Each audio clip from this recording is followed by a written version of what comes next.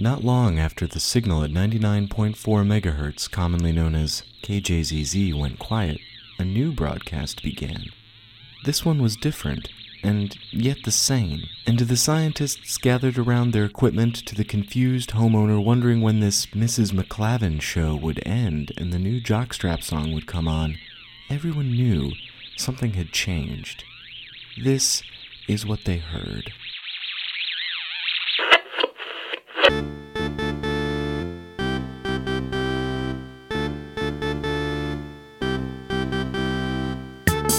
You are listening to Brine Weekly.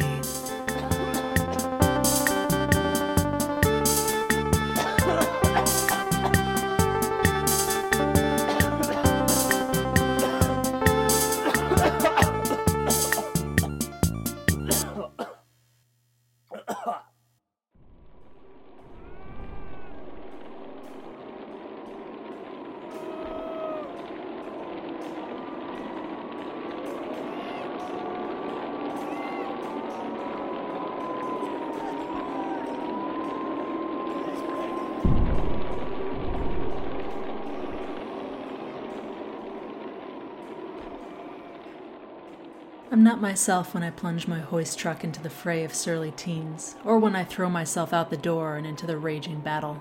I am blind fury.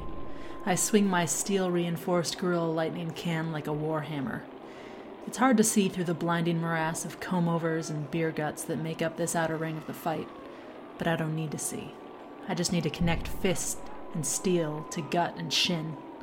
Some lanky weirdo in a tattered polo shirt bursts up behind me, screaming he's going to put the slime grasp on me. The lesser fighters, eyes crazed, step back into a semicircle, not speaking but chanting with inhuman guttural intensity. They look vicious, but I know better. They are fear fed by anger and self-loathing channeled into a passable facsimile of aggression, like Gen Xers at a Dave Matthews Band concert. The slime guy lunges, his sweaty, glistening palms undried by the dust-choked air. He grabs at me, tongue lolling in his mouth. I avoid his fingers and bring him down with a can of Gorilla Lightning. He crumbles. My weapon raised, my senses return. The men want the killing blow. They want the grotesque climax. I don't have time for this. I reach down and pull the slime-grasped man to his knees. "I'm not here for him," I shout, pointing with my can. "And I'm not here for any of you. I'm here for Dusty McClaven. You are not mine to defeat." I turn and walk past my defeated foe, and the circle of rank, sweating men opens in front of me.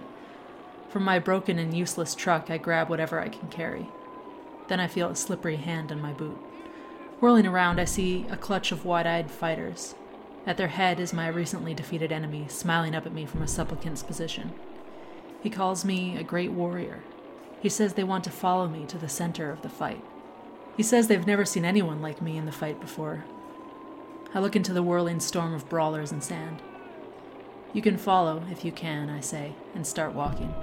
The slimy man calls up to me, asking who I am. "I'm Mrs. McClaven," I tell them. "And who are they?" the man asks. "You are my sons." Days pass, and time strengthens my sons. Slime Man becomes my lieutenant, announcing my arrival as we approach. Most of the fighters make way for us, our organization frightening and confusing them. Sometimes they will not break for us, so we crush them. We meet fewer foes, but the few we meet are each more crazed and ravenous than the next. I meet Brian Finger, who calls himself the cupbearer of Multimouth and master of a wrestling move he calls simply the Finger.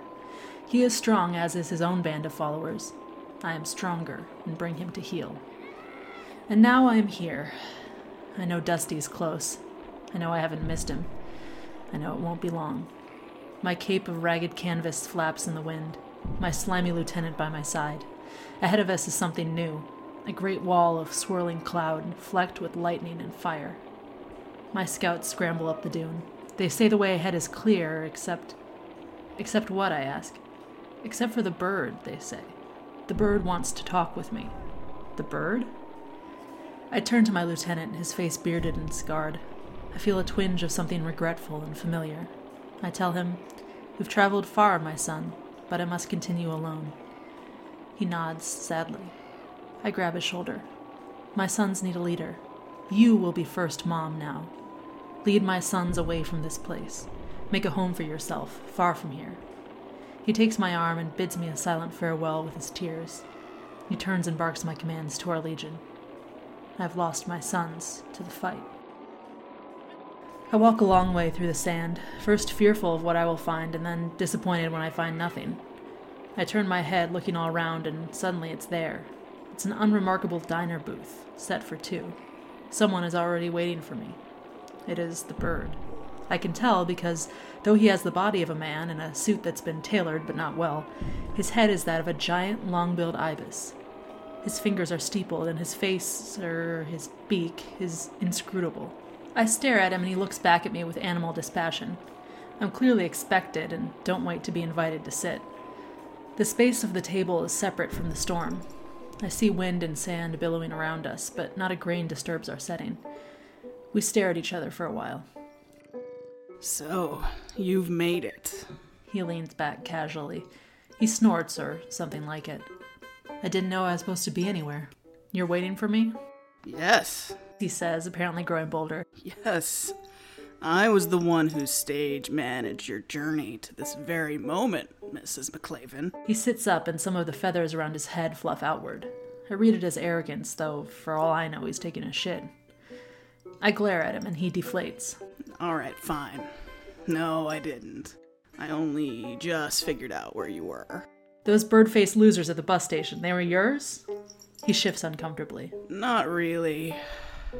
With a sigh, he hands me a business card. One side shows a picture of the Birdman grinning in a way I'm sure is impossible for someone with a beak. He's in the same suit and gesturing at a bunch of surly teens on lawnmowers. It says, Cormorant Lawn Care, the best there is. The reverse side reads Geoff, with a G, younger brother to his illustrious self, the Golden Cormorant, and VP Lawn Care. I look back at Geoff, who slouches miserably. All right, Geoff, I say. I think it's pretty obvious I don't have a lawn, so unless you're going to explain what the hell is going on here, I'm going to get on my way. I start to rise. Wait. So, I'm the younger brother, right? I get the lawn business because he doesn't trust me with anything else. Hell, I've barely heard from my brother these last few weeks. Everyone's too busy. It's all because of you. You and Dusty. So, I just did like everyone else. I'm making my play, and I want to help you. I'm not interested in your plans, or anyone's plans. I'm only interested in Dusty. So yeah, about that. I'm pretty sure we can, make something work for us. Maybe? I don't know. I narrow my eyes at him. Just tell me what's going on. You see, the universe and all the gods and cults and infomercials and other stuff, it's not fixed. It doesn't last long. The last time someone like Dusty came along, everything got all mixed up and rejiggered. At the end, we got Ansipin, and the rest of us had to fight over what was left. Could have gone a lot worse for me and my brother. Could have ended up like Plant Man. And now everyone thinks it's gonna happen again with Dusty. They're all trying to get in a good spot so that when the shit goes down, they won't get pushed out. Hell, they might even get something more. Geoff points to the wall of sand and fire. In there is gonna be ground zero for a next level shitstorm. Why should I care? What does this have to do with me? I ask. Oh. Geoff sounds distracted. You? I mean, not much. No one's expecting you to be there because the Raw Boys had you tangled up for so long. Man, I hate those guys. They keep keying my car. I think they cut it in half once. Anyway, you're kind of outside the game. Everyone's kind of forgotten about you. I know something about that. His beak twitches, but he continues. No one's thinking about me in all of this. What if there's only room for one birdhead god in the next round? What about everything that's already in this world? What about my lawn care business? Shit. He pushes around the food on his plate. It looks like he's drawing a crude face in ketchup and egg yolk. So I was thinking maybe if I helped you out a bit, you could, do old Geoff a solid after it's all settled. What do you say? As he says this, Geoff cocks his head to one side, looking at me in profile with one eye.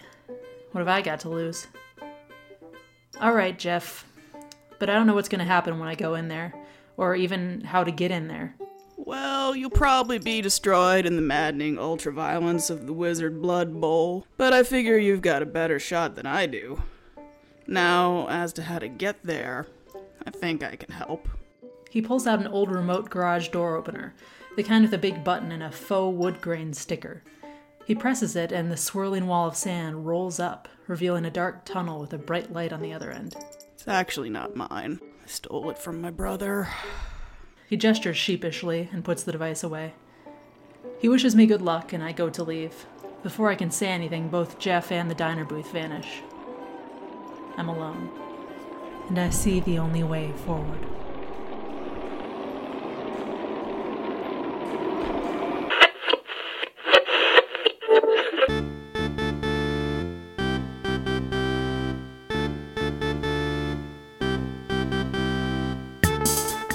This episode of Brian Weekly was written and performed by Max Monty Python pulp author Eddie, Kathy Evening Voice Fisher, and Whitney with a G Reynolds, with additional screams by Chris Independent French Bulldog Jacques, and music by Mouse. Is your lawn not looking its best? Would it be improved by having some teens stand around on it, smoke a few, throw down the end of a warm tall boy of Fritz beer, and then maybe cut it or something? Then why not call Cormorant Lawn Care? We put the bird-headed gods in lawn care. But if you'd rather let your lawn grow into a maze of hideous weeds, then why not give up already and rate us on iTunes and follow us on Twitter @BrianWeekly.